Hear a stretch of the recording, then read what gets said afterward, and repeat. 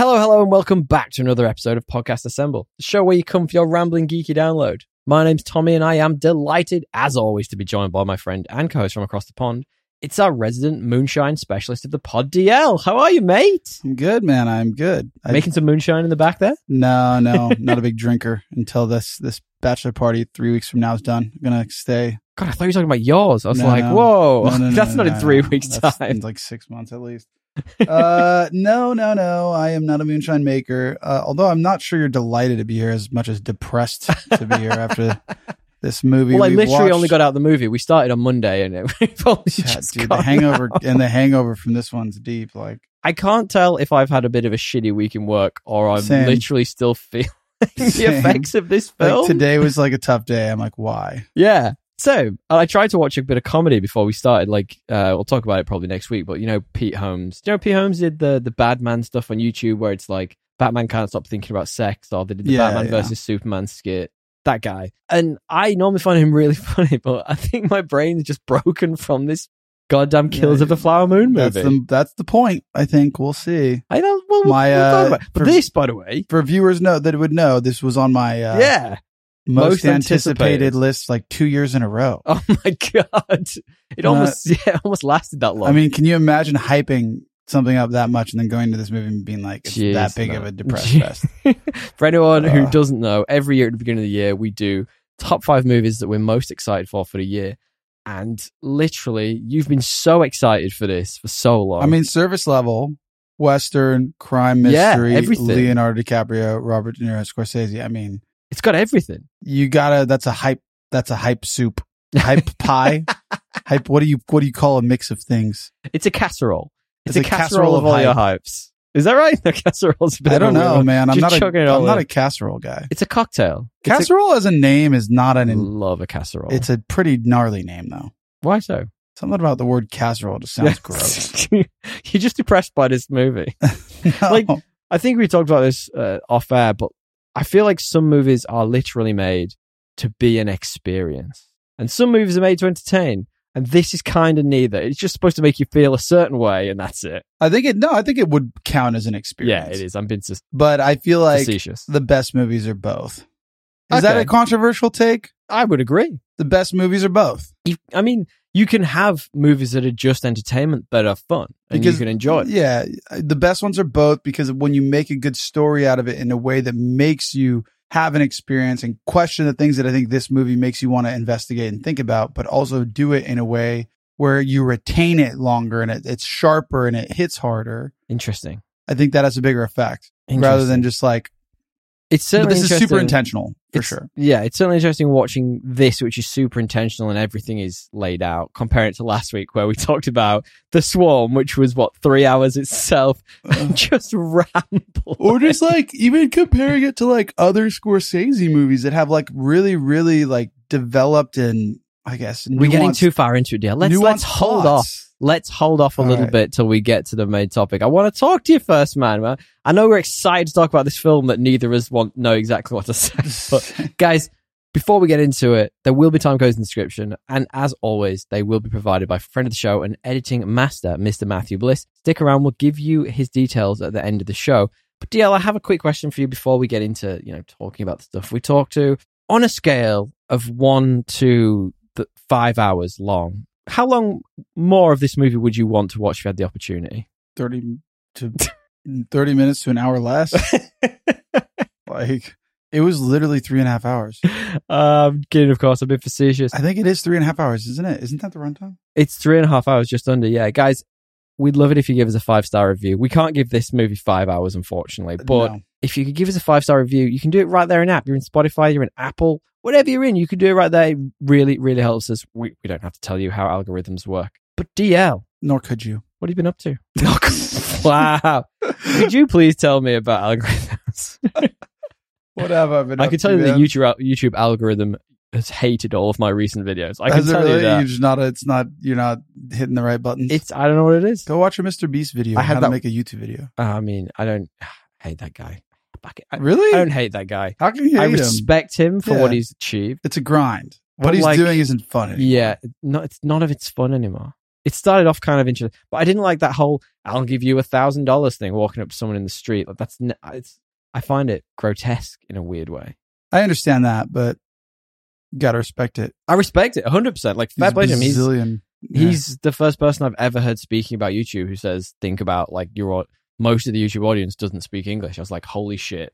Like I can't believe no one else has made that point. Yeah, he's a fascinating guy. He's very intelligent, and his life is focused on just making more and more content the way I would love mine to be. It would be stressful to do that though, and only care about hits and not care about like, I'm sure he cares about the art of it because it is an art to him to get the hits. Like, you know what I mean? But surely I think I've actually heard him talk about like on a podcast that he wants to get into like longer form, interesting artistic stories. Like we do, talking about Killers of the Flower Moon. Anyway, what did you ask me? What have you been up to, DL? What did you ask me? What are we up to in this podcast? Not all that much, man. I mean, since our last recording, it was late. So I'm trying to think of what maybe I've done the week before last, and it's all a blur. You're a blurry guy. Yeah, I did a bit of, I did all the common stuff. I did actually a bit of reading and writing. I started Oh, tell me about your writing. We've talked about this before. So for anyone who doesn't know, anyone new to the podcast, DL fancies himself as a bit of a writer. And I'm excited to see what he comes up with. I like to do it for fun. Yeah. I was inspired by like a couple things George around. You'll never finish anything. Yes, that too. Around some of this AI stuff and like some of the stuff around what would happen if you had like a double apocalypse. A lot of this Graham Hancock stuff where it's like you think you're thinking about one apocalypse, but actually two happened, and you have like a 2 timeline story that invests it, and it's kind of misleading, right? It misleads one to the other. So, for example, what? Give me like an example. Like you see, and in this thing I've been working on or trying to write, it's about like you're following somebody who's at basically near modern day. Paperback writer. Sorry, I had to do that. Carry on. You're following someone who's kind of near modern day as he's like trying to basically gain control of some pretty powerful tech back from the government. Ooh. And he's like, it's like you're the last fart of democracy. It's like in a postmodern world that's not too far from now. Okay. And everything's there. And we don't know. Yeah, we don't know really. And then the other timeline is like this way, hundreds of years later world that's reemerged since some kind of event. Ooh. And in this other world, like basically humans are really siloed from each other. It's kind of like Red Rising in that way, actually. Now that in a certain, I'm only 20 pages in, but I can get the point of where this is going with Red Rising. Yeah. And basically AI are actually like paired up with humans. And it's been this like, at some point in time, this thing called the grid powers AI, and everybody is don't give away all your secrets. Every community don't give away all your secrets. People might steal this. What? So our one listener might hear this. Our 5 listeners can. Every community is like, we love you guys. Is paired up with an AI, and they're not exactly sure how it's been trained because it's been like years and years. Interesting. Of being in their civilization, and they're not like sure. And so that's kind of the mystery. Is like, so it's the creator investigating other societies and also investigating like how the AI that they work with has been built. Will the US government eventually get scared of them and try and take them out? Yes, probably. So it's the creator. Well, we talked about it 4 weeks ago. You can just remake that. They will fail. Will they find them? Anyway, so I wrote a bit of a chapter on that, as it's like one of the communities like searching for another community. Interesting. So how are you going about writing it? Is it from first person perspective? Like, are you trying to write chapters, or have you got a whole story mapped out? I don't have a whole story. I have like beats. The hardest part is like I actually don't know what like the crescendo is at all at this point. Man, that's the worst. You need to know that. Let's see. You kind of not though. Every writing course I've taken, it's like you kind of really need to like find your characters and they find their journey, and that can drive. Like you obviously want to have some like idea, but like a lot of times that comes through inspiration through characters. Have you read a lot of books on writing? I've read the hero's journey and all these things. Yeah, I took a class. Oh, okay, fancy pants. I'm not an expert, mate, but I was just inspired by. I was inspired by something in particular that I saw about like AI, and I was like, "Oh, that's interesting." Like just the training data sets, how they can be like falsified and fed, and then like how if you left AI to its own devices within a certain type of human community that only gave it certain inputs, how that would actually change how it's Chappie. Something. Are you writing Chappie? I see now. Chappie. What's Chappie? Chappie is by the guy who did District 13. I don't know. District 9? District 13? What am I talking about? District 13. It's effectively an AI robot who was built to be a police unit, and then gets accidentally set loose and becomes like friends with like gang members from South Africa. It's really interesting. That's super random. Such a weird film, but maybe we should put it on one of our lists. Maybe our sci-fi list. It got pretty panned when it came out, but like visually it's really stunning and it's got some really interesting ideas behind it. I think it's what you're talking about. No, I've got like this is too hard a thing to write the first time because every writing class I've ever taken and every book I've ever read about writing is like the first time you write a story, like just do one per point of view. Okay. And the story I want to write is like definitely point of view. So it's like I write like a little bit when I have an inspiration and then I'll come back to it when I actually have time to. How far are you in? Probably got like 2 or 3 different little chapters that I've written. 3 chapters. Isolated, but I've written more for my like the Western thing I'm trying to write. That's easier. Okay. Because it's like one character. Yeah. Maybe you should just carry on with that. Bust that out first. I just write when I am inspired, bro. Whenever I can, when I write something. But anyway, that's all I really did because I did it yesterday morning since we watched this movie. I have no other anecdotes. Oh, I've got a couple of things I watched. I can chuck a couple at you. We managed to squeeze a couple of bits in. So this was actually after recorded last time, but before we watched the film that took up the rest of our week. Yeah. We watched a newish movie on Netflix called The Reptile. So it's Benicio del Toro. It's got Justin Timberlake. It's got a couple of like that guys in it as well, like a couple of people who you'd recognize, but probably can't remember what they've been in. Yeah. It's fine. It's audience score higher than Tomatoes. It's got 6.8 on IMDb. Like, it's not bad. It's interesting. It's just kind of long and doesn't feel like it's really going anywhere. Apparently it's an underwhelming story. Yeah. That's it. Those are the perfect words for this film. Great performances by a few characters, but with an underwhelming story ultimately. And then, like, it's a little bit like I would liken it to, in like a significantly worse way, The Departed. Yeah. You know how like The Departed goes all the way through, and it's like all this tension's ramping up, and then nothing really happens. Then you get like a bit of a crescendo, and then kind of everyone dies a lot at the end. Fucking happens. It's a bit like that. A lot happens in that movie. I mean, I've been really nice to it here. Like, nothing really happens all the way through. And then there's like a big thing at the end, and you go, all right. I was just disappointed because if you look at the trailer's intriguing. Benicio del Toro has got his arm behind his back, but I thought he only had one arm. So the whole way, I was like, when does he lose an arm?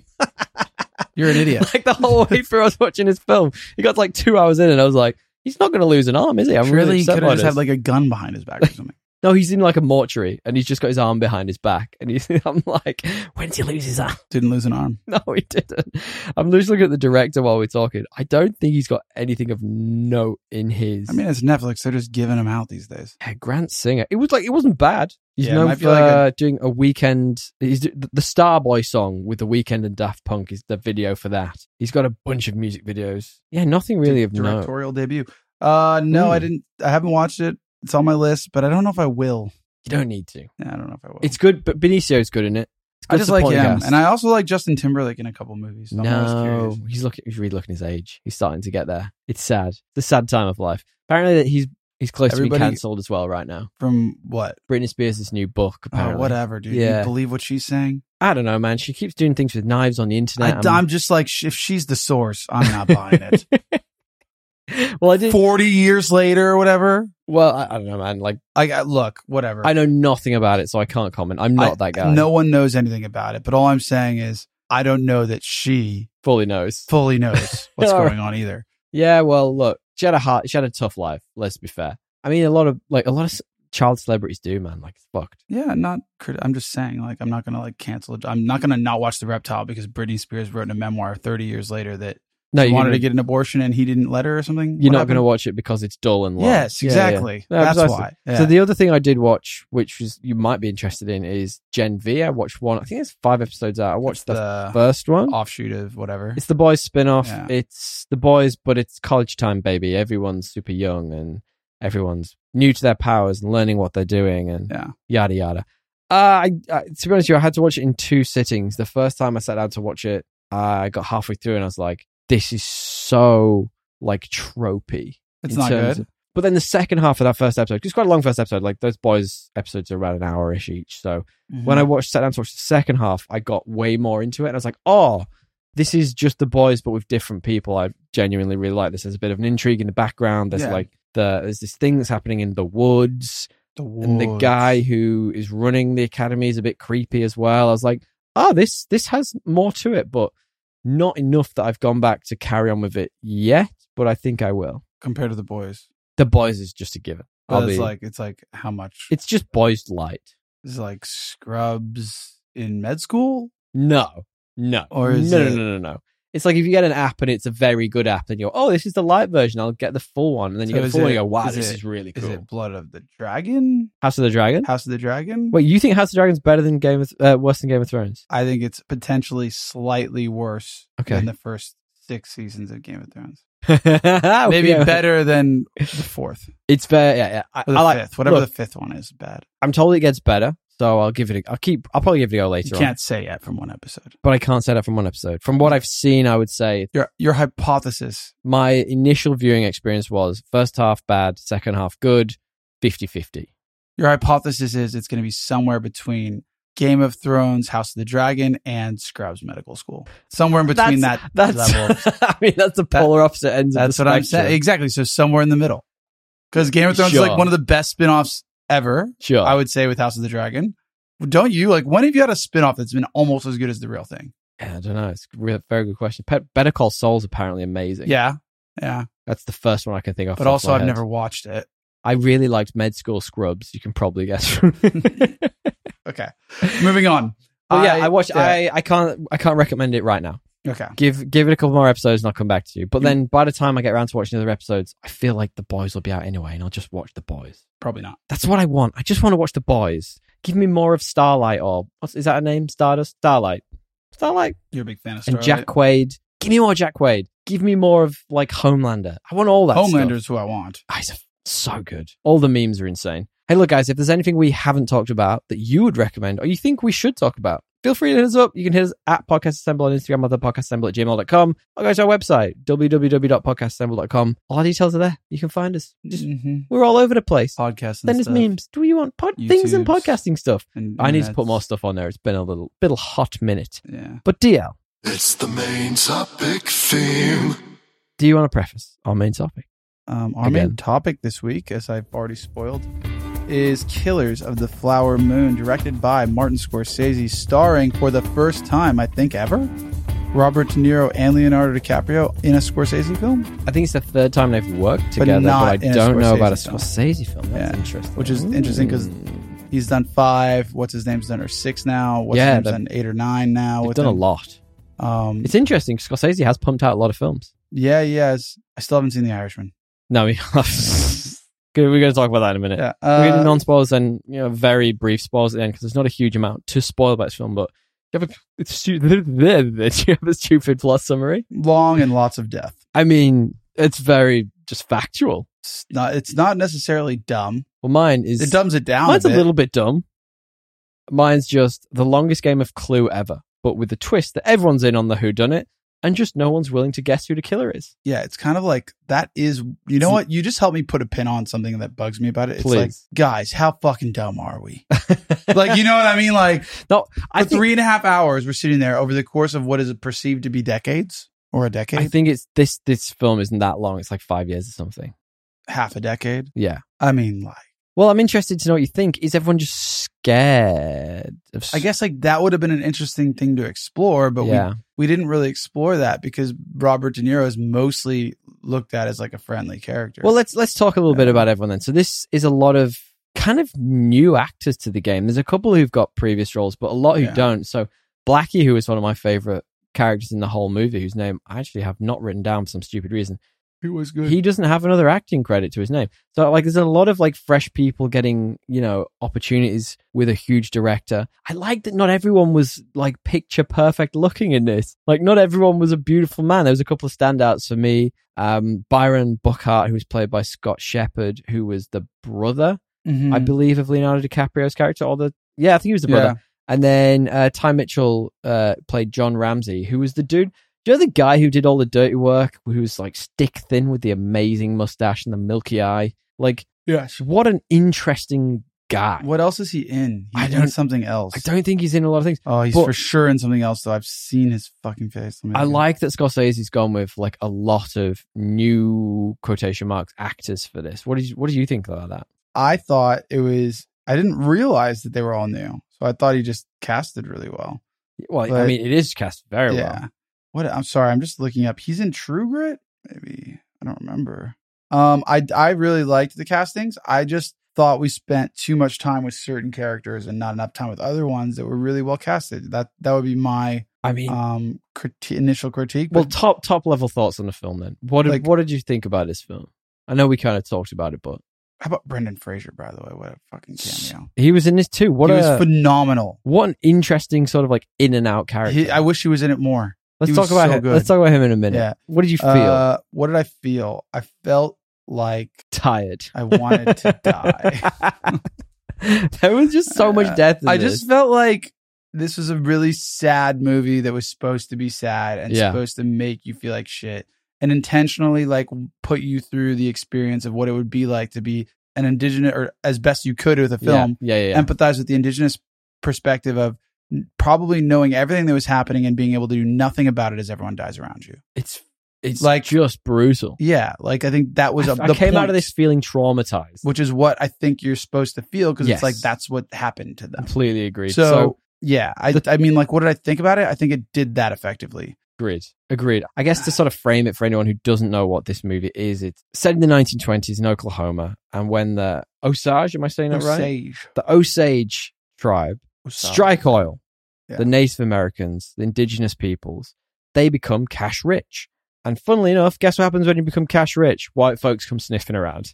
And it's effectively follows like this random character who's joining the party late, Leonardo DiCaprio's Ernest Buckhart. And he effectively has to learn the ropes through his uncle, King, who is played coming back from De Niro. War. Yeah. Which war is it? It would be the First World War, I believe. In the 20s, yeah. So it's effectively him learning the ropes from the worst possible person to learn the ropes from. Yes. And it's not clear that he's the worst possible person right away. Yes. I mean, well, it is. It is pretty clear within like an hour, maybe less. Of this 3.5 hour movie. Maybe 45 minutes. Yeah. You start to figure it out, but like not right away when you're introed to him. Agreed. And effectively, it's about like a couple of families who are, like I say, cash rich, and they are just being killed off. Yeah. And it's not made particularly into a mystery. It's not a whodunit. It's just more like, why isn't anyone doing anything about this? Well, don't you think that would have been a more interesting investigation? Making it a bit less clear? Well, I think what would have been interesting is if everybody knew, and the FBI, who come in way too late, knew, and they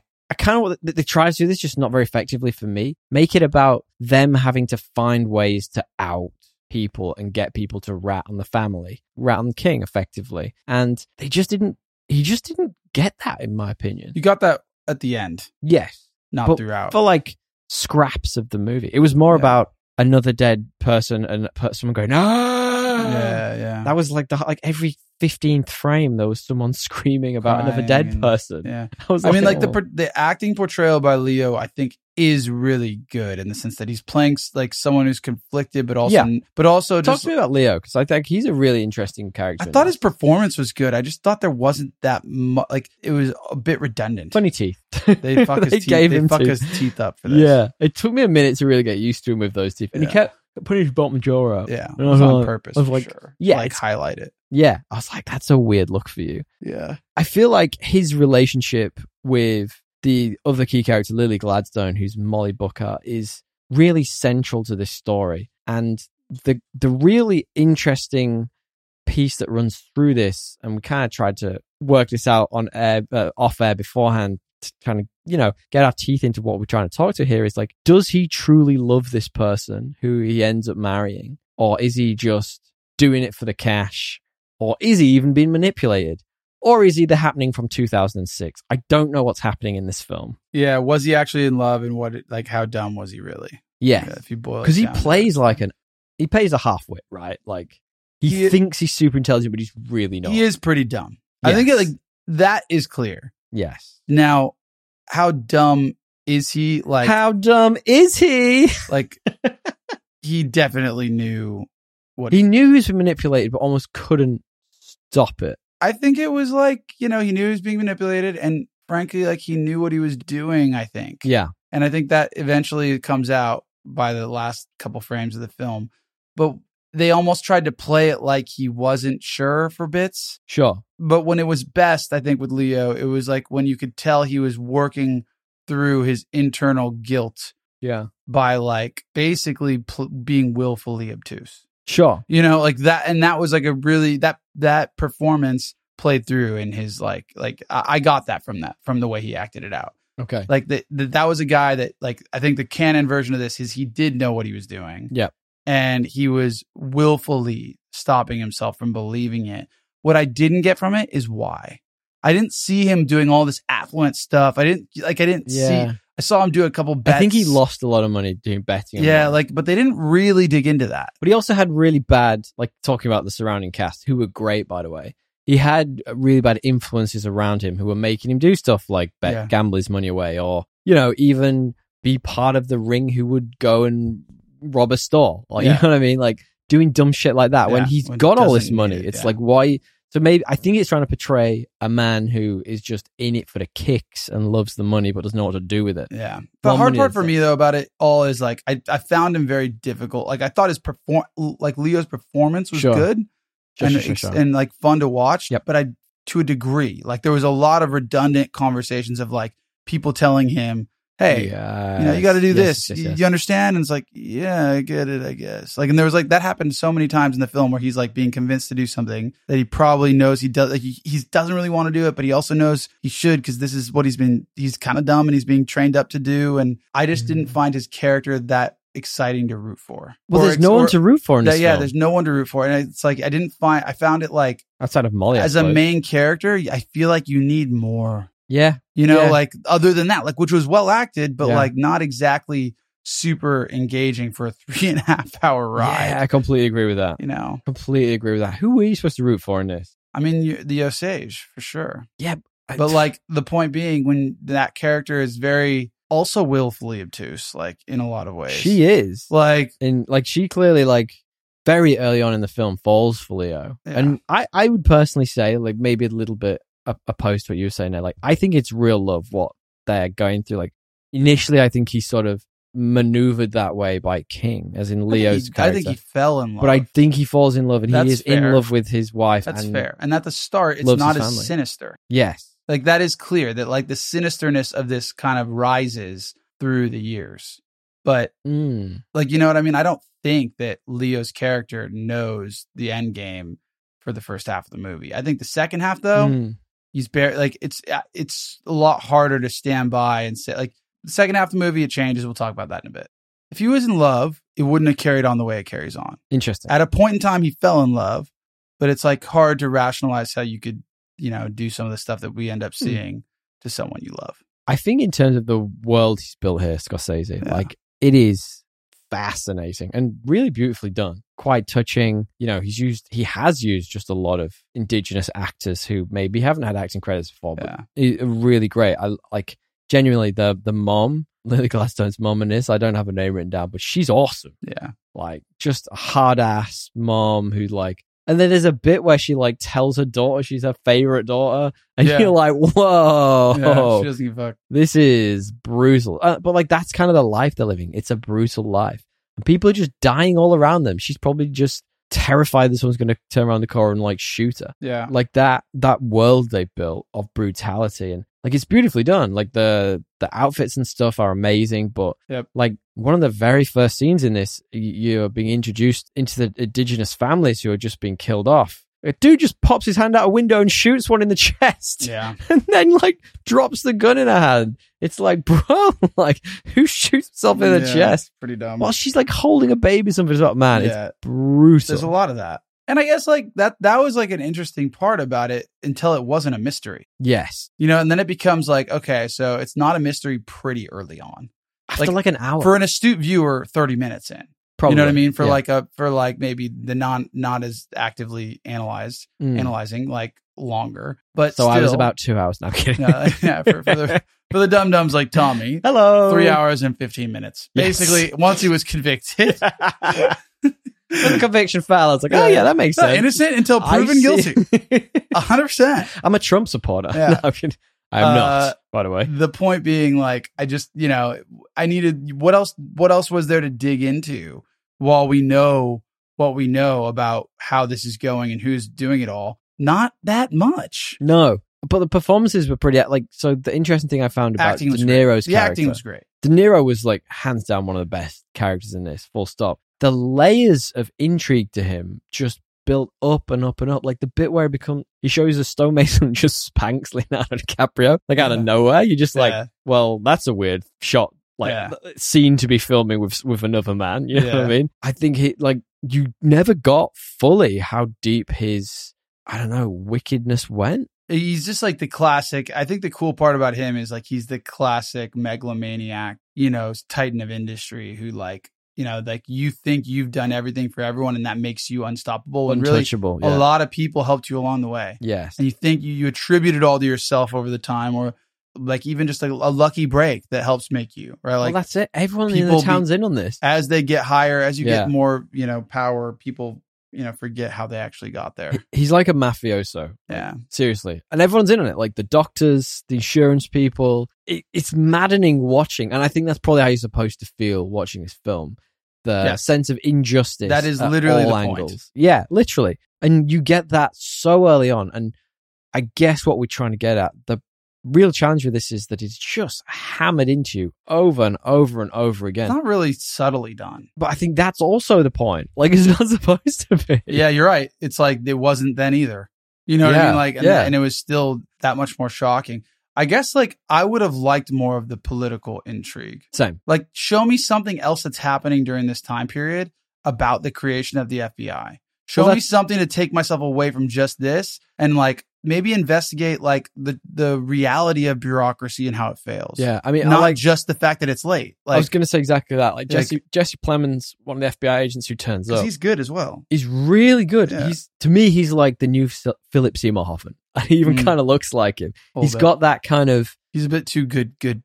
Like, yeah, if he could do a good villain, I think he could be that next, Philip Seymour Hoffman. But talking of him, the FBI play a big role in this, but not big enough. I feel like the FBI coming in halfway through a 3.5 hour movie, getting fobbed off by everyone. So this is the FBI's first ever job, right? That's the point of this. As in they've been created by J. Edgar Hoover. They then have to go and prove themselves. And the way they do that is by taking on this big mystery that no one can solve. How about like, what if we just didn't know certain characters were FBI? And they're with them throughout the movie. Well, you didn't. That was but the like indigenous... doing that more. Yeah. You know what I mean? Like, there was an indigenous actor who was with them a lot, the tall guy. Yeah. He came in slightly earlier than everyone else, and you saw him around the town. Yeah. He started popping up, and I knew from the moment he was there, I was like, that guy's definitely something to do with the police. Yeah, well, because you're waiting, like, when are they going to come something's going to happen, right? Yeah.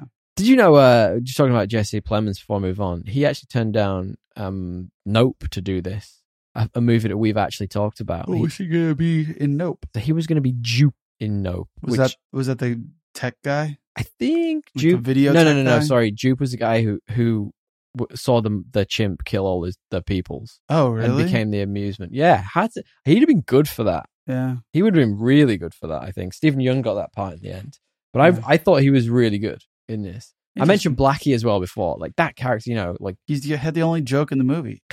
What was it? Joke. Well, obviously not, because I'm standing right here talking to you. Well, that was a part of the movie that made me laugh, because when Leo DiCaprio feels like he's in on everything and he's really not, and he's like, it's all part of the plan, and Blackie's like, well, clearly not, dipshit. Yeah, like his plan. You mean the plan that got us here, bro? Yeah. Now I need to ask you this one thing before we move on from like performances. Which was your favorite Leonardo DiCaprio hair in this? Because his hair was doing some serious performing. And it was mainly middle part the whole time. Oh no! Well, there were times when it was beautifully combed middle part, and then I hate the middle part. Oh, so bad. Yeah, it looked awful at every moment. Yeah. There were bits when it was all, you knew his state of mind in any scene by how his hair was. So if it was like all crumpled and like down at the front, he was riled up. Yeah. But if it was like back and swept, he was trying to make himself look good for the wife. Or when it was middle parted, I was like, his hair's doing a lot of work in this film for him. Yeah. I mean, like, his hair does not look good with the middle part. He needs to do the side part. Well, he's got one of those hairlines that is kind of pointy at the front, so you can't really do a middle part to it. Yeah. So it kind of points off to, it's an interesting haircut. Yeah. Doesn't suit him. Did not Taylor's suit going him. back a little bit, though. I don't think many people can do a middle part and pull it off. I don't know. That's my hair's go-to when it gets too long. Middle part? It sort of like, it naturally kind of flops. Huh. Your hair kind of goes middle part. Mine would go a little bit middle part, but I would not right now. You're a tennis ball. I would force it to go side part. I don't let it middle part. Brilliant. I think we've sort of really talked the pacing of this movie to death, but I just want to really like hone in on this. And the pacing's tough to talk to because it is intentionally long, is intentionally dour, whichever you choose. Yeah. Is it poorly paced? Or is it just so depressing that by halfway through, you're like, I wish this would end? There are... that's a combination of answers here. I think that, like, there's definitely redundancy in this movie. Yes, agreed. Like, there's fat, for sure. Like, of scenes that are doing the same things that of scenes before them. Especially with Leo's character. Too much over-talking of things. Yeah. So I would say that there's definitely things you could cut that would help the pacing. I think that having some kind of mystery, or someone there's nothing wrong with being entertained. Oh, yeah.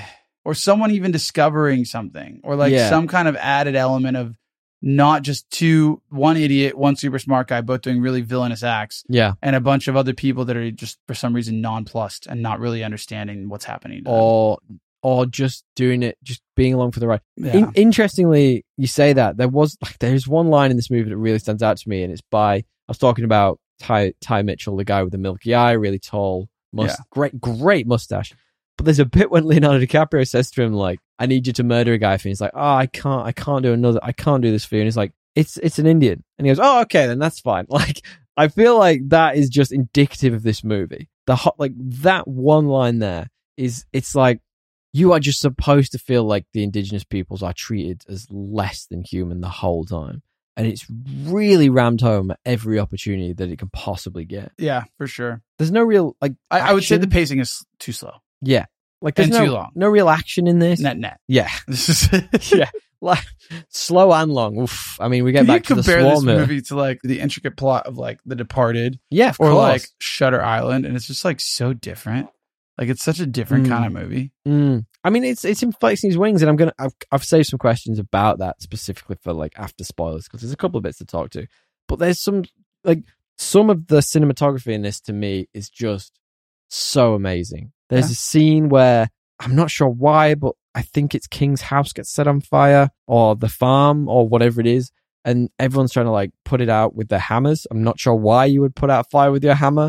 Seems counterintuitive. But there's a shot that Scorsese's created where it's through the haze of the fire and everything is still that bright crimson orange. That was super cool. And it's amazing.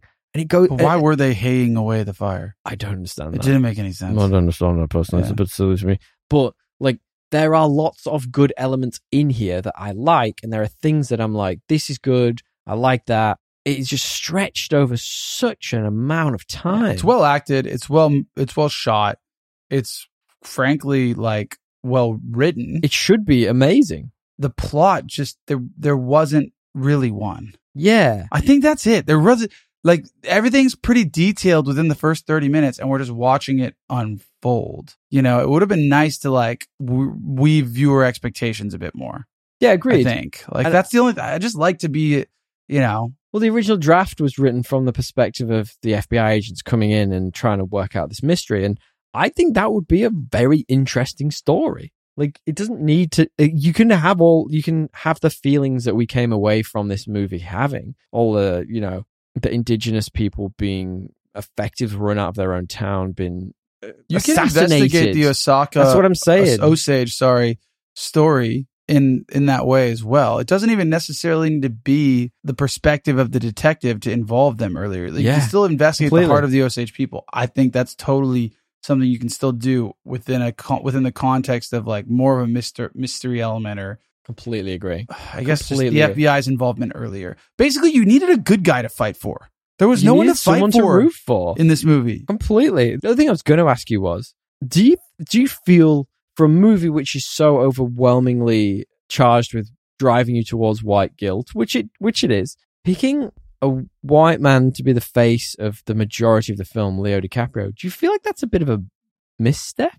I don't know if it's like a misstep. I just, like, I don't know what the point was. Why focus on him? Why not have Molly as the main character? Well, I guess, like, or anyone else, and, like, even have one of the other indigenous folks who is trying to solve this, trying to get attention from the government, from the police, trying to get anyone to look into it, and is failing.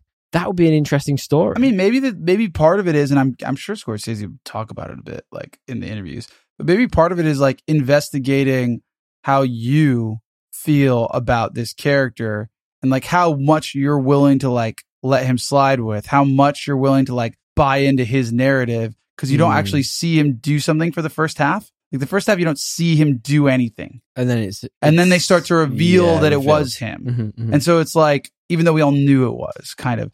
And I guess my point is like, maybe they're trying to, maybe part of it is like a self-investigation of, oh, he's white, he's good looking, he seems like he loves her. How long are you willing to believe this? Yeah. Like I could see, but if so, it wasn't really well done. I guess for me, like, so just to frame that up a little bit, he does a bunch of like murders. He stops people investigating the town. Yeah. He steals because it's fun, I assume. Like he just steals from people, and like all these like not really pet murder isn't a petty crime, but like all these sort of in the scheme of this grand murder conspiracy, like petty things that are happening. It's more to grunt work. Slow it down. Yeah. And I guess from my perspective, it's more, the reason I wasn't feeling like it was Leo for a lot of it is like, why would he need to? I get it, but from the end of it, you understand he's been manipulated all the way through, but he's got enough money. He doesn't need to steal this stuff. He has a comfortable life. Why is he? If he loved his wife, he could tell them to fuck off and just live a good life. But then I feel like King has that power over him because he brought him into that lifestyle. Well, it's true. I mean, people are dying left and right. There's also that element. Like if you don't comply, are you the next one dead? Yeah, and if you're exactly, you brought into this way of lifestyle. That enough. Like how much of it was like a tyranny of that as well. Like. You know what I mean? Like that would have been an interesting angle, but it kind of always felt like Leo was destined to be one of the last dudes there. Interesting. Yeah. Yeah. Okay. Well, we've talked tones and themes quite a lot while we've been going on about it, and I laughed that in my tones and themes section, I must have forgotten to remove something from last week. So it says, "Don't fuck with bees." I don't think that's certainly not appropriate for this film. But like, you know, the human condition. Are we like truly that despicable that we would look down on other humans? Yes, it happens all over the world. Money corrupts, money blinds. Affirmative, Ghost Rider. You know, like it's all there. It's just spread out over nearly 3.5 hours, which is physical pain. So what we do now, guys, is we talk a little bit about 3 best and 3 worst before we give you some spoilers. And what that is it's 3 reasons why you might want to watch this film and 3 reasons why you might not. Deal? Yeah, let's 3 do it. best. Acting is good. Very good. I think I just said him earlier. The authenticity of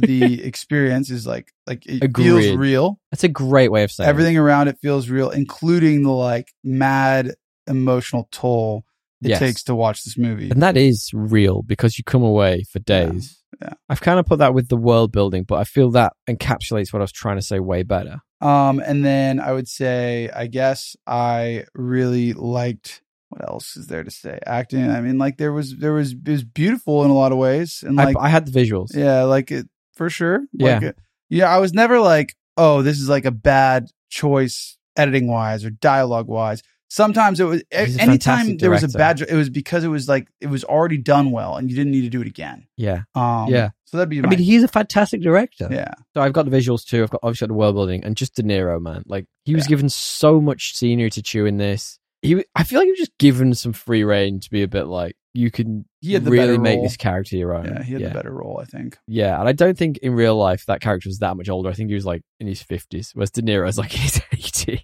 What are your worst? De Niro's in his 80s? I think so, yeah. Good for his 80s. I'd say the length, not enough to Leo's character. If he's the main character, I think you need more. As intriguing as he was to watch act as a conflicted,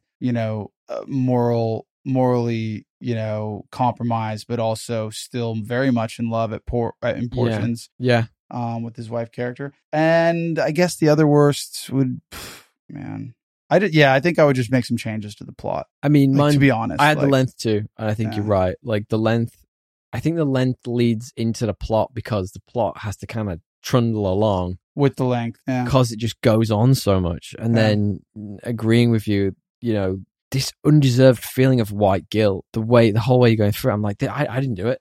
It wasn't me. Like, I feel bad for you guys.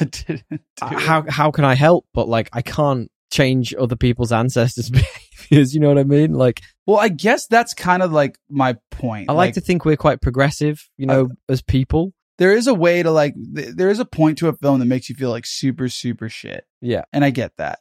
But my earlier point, like around like a film that does that in a way where also you have some semblance of hope for like what the one good person can do. Yes. 9 times out of 10, it doesn't work. Agree. But the fact that somebody created the FBI because actually this seemed ridiculous. Like how many people, like, you know what I mean? Like, and then like the fighting through bureaucracy, like could that inspire someone to go fight through bureaucracy? Like I need something else other than pure white guilt depression for 3 hours. Agreed. And maybe that's because it's me, but I honestly, I don't know. I would be curious if an indigenous person watched this movie if they found it enjoyable. Yeah. You know what I mean? That would Like be really interesting. Because it's like part of them is probably like, sure, I empathize with this, but like I want to see the conversation she went and had with someone that got them to come out. Yeah. Because that's someone who fought for like, she didn't even get enough time to like be shown there. You know what I mean? Like that, because that's also inspiring. That inspires that side of the kind of dynamic to be like absolutely 100%. more heroic. But well, let's talk a bit about critical reception then. So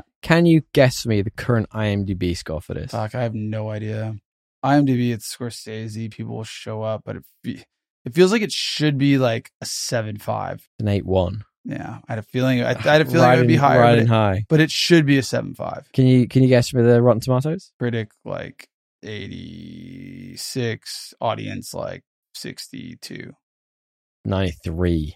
93% of Rotten Tomatoes. And finally, guess for me our favorite letterbox, which is effectively all user scores. 3.5. And is usually 3.5. 3.5? It's 4.3. People really like. I mean, it is a good movie. Yeah, it is. It's tough. It's just I'm not going to watch it again. Like neither. You know, you'll watch like The Departed. You'll go back and you know what I mean. Watch it again.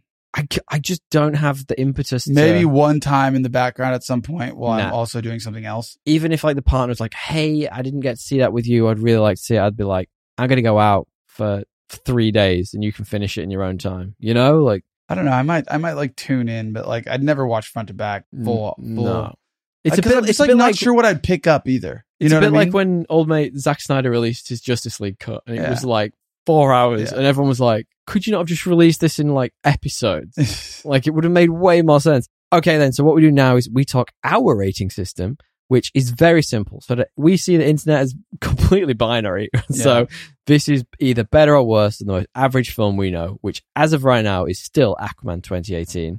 And we say why. DL, better or worse than Aquaman 2018? Gotta be better because it's Scorsese, but like... Oh, it's hard. Yeah. It's hard. I was entertained in Aquaman. At least I came out and I was like... I have no idea what happened in that film, but I felt something, though. I'll tell you what, like, I was just like watching this movie, and we're about to be in spoilers, so I'm going to talk about it. Watching this guy slowly poison his wife. Yeah. Like, it was visceral for me. I was like, how could anyone, like, I was like, I was like, there's no scenario where I would do anything even remotely close to 100th of this. To the part, and what I will say is that it made me like investigate what are the things that you do of your scale that to torment your partner in stupid ways that you could just be better at. Like, so many things. Like I leave the lights on.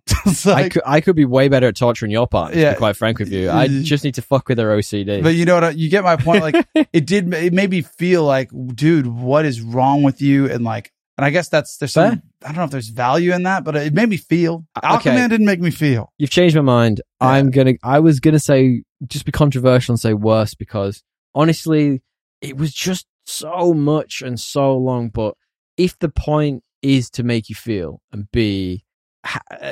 come out of this with a certain mindset, it 100% achieved that, and fair play to it. Yes. But so let's talk a little bit about spoilers. There's not a lot to spoil, and one of the key things is that Leo's wife, Molly, has diabetes. Yes. And they want to keep her alive long enough that he can inherit all the money from the family, but also kind of keep her quiet about what's happening around the town. So they're slowly poisoning her over time, which is rough as all guts, fucking right? Brutal, dude. So grim.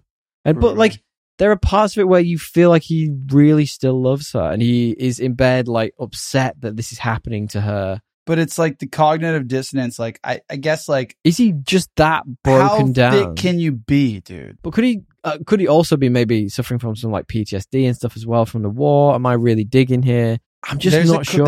There's a carnal feeling. Yeah. Of guilt that has to win out. Yeah. And you see him suffering with it. And you do see him suffer through the whole movie. So it's like, he knows. Yeah. He knows. Agreed. And guilt does eventually win out. Yeah. So what happens is he is asked to testify in front of a jury that his uncle is the mastermind, effectively. Yeah. And King, De Niro's character. This is his moment to come clean. Yeah, basically. Well, it's gotten to the point where they've killed so many people, the FBI has him caught red-handed. Yeah. And he's the fall guy. Yeah. And he instantly caves. That was funny because it takes like one witness for him to like, one guy below him that reported up that he did it for him to instantly cave. And he did it, right? Yeah, and he could have just been like, I don't know this guy.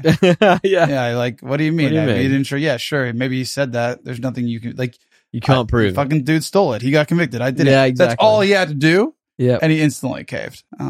Instantly. And in doing so, he ruins his own life as well as obviously King's. But I feel like this is his admission of, I fucked up. I've been doing the wrong thing the whole time. I feel like that's his way of trying to absolve himself. His For sure. Eventually he did. My soul is clean, he says. Yeah. Well, true. Yeah, he does. And to be fair, I think he did come around to it. The question is just like, if you were capable of that then, why couldn't you have been capable of it earlier? Well, yeah. And I guess I wish there was more veiled threats to Leo. Sure. To like help us understand how he could ever do this. Or just anything. Like I've got here, I was just suspecting there was going to be a twist all the way through. There had to be. I said that in the movie. I was like, surely there's a twist. Yeah, you even turned to me and said that. And I'm like, there wasn't. There wasn't. And the lack of intrigue and the lack of something to dig your teeth into it kind of let it down. Yeah. Especially when, in the back half, when the main actress, what's her name? Molly. That's the character. She's great. Yeah, she's wonderful. She was awesome. Lily but then by Gladstone. the end of the movie, she's like half dead. Like for the last and that's half. what and I wonder. The movie loses a lot of steam because of her, because she's a great character. Yeah, she was. And I wonder if part of the reason the movie doesn't follow her is because half of the movie she's taken out of it by this poisoning. Yeah, which is an interesting point of view. One thing I did want to ask you before we wrap this up is, so this movie had a $200 million budget. Really? And its opening weekend only made $44 million. That's not what you want to hear, okay? And his last couple of movies, one was The Irishman, straight to Netflix, also had a big budget, incredibly long, got good reviews, people saying very similar things, very long, the CGI is a bit ropey, the story's interesting, but it doesn't go anywhere. Scorsese's still untouchable. I mean, fucking those reviews point to it, yeah. That's what I'm asking. Well, I'm asking you as a... How do you define untouchable? Will he get another movie? Yes. But will he get complete free reign like he clearly has for the last few movies? Apple will do it. That's fair. Someone got will at least two more. Amazon will do it. Someone will to keep him happy. Disney's got one. When does his stock start to fall? Is three what I'm more. Asking you. You think he's got run out of the mega streamers? Wow. That's fair. No, I don't know, man. I think that he, some of my favorite movies are Martin Scorsese movies. Agreed. You do like Martin Scorsese movies. I'm going to be honest. Yes. Please God be honest, Dre. The last one that I've truly loved and feel like I would watch again because I haven't seen The Irishman is The Wolf of Wall Street. Which was also very long. Very long. More entertaining though. Oh, more that was funny, so more entertaining. Humor. Point being, even that one wasn't my all-time favorite. Most of my favorites are, from over almost 15 years ago now. Google saying The Wolf of Wall Street is 4 hours. I don't believe that for one moment. It is long. I don't think it's not long. 4 hours. No. Camel, mate. IMDb saying it's 3 hours. I think that's more likely, let's be frank. But that is just pure entertainment value all the way through. Yeah. As a movie. My point is, I haven't seen one. My favorite ones are now, I'm trying to go, they're probably 15 years old. Yeah. When was Wolf of Wall Street out? 2019, so that one's newer. So 2010, literally. Shutter Island, 2010. 15 years ago almost. That's crazy. 14. And then before that would be, The Departed. Isn't it fucked up, by the way, saying 2010 is nearly 15 years ago? Isn't that physical pain? Yeah, it is. When was The Departed made? Wasn't that before Shutter Island? I'm pretty sure it was. So, all my favorites were kind of within that streak of... Yeah. He had, The Departed. He had... 2006. Yeah, 2006. He had Shutter Island. He had Gangs of New York, those are all like, some of those are 20 years old. Yeah. So it's kind of like, yeah, I mean, like the ones Is he that I still know making and love relevant him movies? for, Yeah. like it's been a bit. That's what I'm asking you, DL. Yeah. I personally would say, yeah, you're probably right. He's probably got one, maybe two more, but Untouchable's hard at that point. When you start to lose that much money off such a high budget, people are going to start to want to see a cut of it before you put it out. Like, I don't, but then man's Or like, just give him a 80 now. lower budget, you know. Well, Does he that's the need it? problem. That's the problem. You're trying to get Leonardo DiCaprio in a movie. This is the highest he got paid for a movie ever. He got $30 million. So there's where some of that $200 million went. That's wild though. Tell me, right? Why does he need 30 million? Well, I mean, he probably does what he wants at this Yeah. point. But anyway, DL, let's wrap this shit up. Yeah. Trivia, true or false? You down? Yeah, I'm in. I know you're in. So, true or false? The investigation, mate. I went full Aussie there. The investigation That was not bad. into Osage Country was the first investigation presented to the newly formed Federal Bureau of Investigation. True or is that false? I think I've told you this at least 3 times. It's definitely true. It is, and it was led by J. Edgar Hoover. I find that fascinating, and it's interesting where the guy in the movie's like, who's this J. Edgar Hoover? And it's like, Yeah. one day to be president. Yeah. You know? That's super interesting. Okay. True or false? Leonardo DiCaprio was initially cast to play the FBI agent Tom White. True. True or is that false? True. It is true. After Scorsese decided to change the focus of the film to investigate the relationship between Molly and Ernest, DiCaprio switched roles and Jesse Plemons was brought in. It's interesting that that was originally the idea, I find, that it was more focused on the FBI and Leo would head that up. Because It's more like, interesting. I mean, it's definitely like a less meaty role for him to dig into as an actor. Yeah. You know what I mean? Yeah. But a more like fun role, like more traditional Leo role that I've liked him in. He's doing a lot of stuff that's like out there and I get it and he's trying to explore it, like, you know, but to me that would have been, I would have liked that more as a Leo fan and a Scorsese fan because I think he just plays that character. Interestingly, he did a lot of ad-libbing in the film and Yeah, I heard Scorsese about and that. De Niro got pissed off at him I for heard about constantly that. been doing that. I mean, yeah, I can But see some that. of the great things that he's done were ad-libs, so you can't really hate on it. Like the blood smear in Django was ad-libbed. Oh, right. Yeah, there you go. Yeah, that's a very good point. All right, last one then. True or false, DL? Ben Affleck had initially expressed interest in directing a film adaptation of David Grann's non-fiction book, Killers of the Flower Moon. Is that true or is that false? True. Not actually. It was George Clooney who wanted to direct it. Nobody cares. Both grey white men. Both failed. What can you say? Yeah. George Clooney does all right. Scorsese got it. I mean, yeah, they failed to get this goddamn movie. That's true. Look, guys, thank you for sticking with it. We didn't make this podcast go on as long as this movie does. I think my wrapping up thoughts are, if you love Scorsese, go and see it. But it's just so long. I'll see every Scorsese movie, frankly. Well, that's what we were talking about Doesn't before. mean I won't fall asleep. Yeah. That's I was very close a bunch of times in this film. DL, do you want to wrap up the show, my man? I do. A big thank you to Matthew Bliss Yes, for thank you, editing Matthew. and mastering this week's episode. And if you'd like to hire anyone to edit your podcast, Matthew's the guy. Head to MatthewBliss.net and book a consultation. Not today, because it's 9 p.m. tomorrow. For us, it is. For the person listening to this podcast, it could be any time for you. Do it right now. Yeah, book it What are you waiting for? Book it in a timely fashion. Yeah. In fact, no, don't do that. Book it once you've given us a 5-star review for this podcast, as you can do for Matthew's podcast. If you want to hear his work, listen to From My Home to Yours, Matthew's podcast, as Tommy said, an expat repat podcast where Matt and his wife share their experiences and advice and thoughts for those moving, expatting, etc., etc. And if you like what you're hearing on this podcast, I might be making an appearance at some point in the near future on that. Ooh. So he's bringing it back, baby. But My Home Joe's coming back. And I have... Also, The Dead Drop. I have, the Dead Job too. I have obviously got experience of moving from country to country, so I'm sure I can bring something other than my wit and charm. Yeah, well, I hope so. Learn something every... DL, thanks for Yeah. popping by, mate. Yeah, of course, man. Tally-o. Tally ho, baby! Laters, Gators.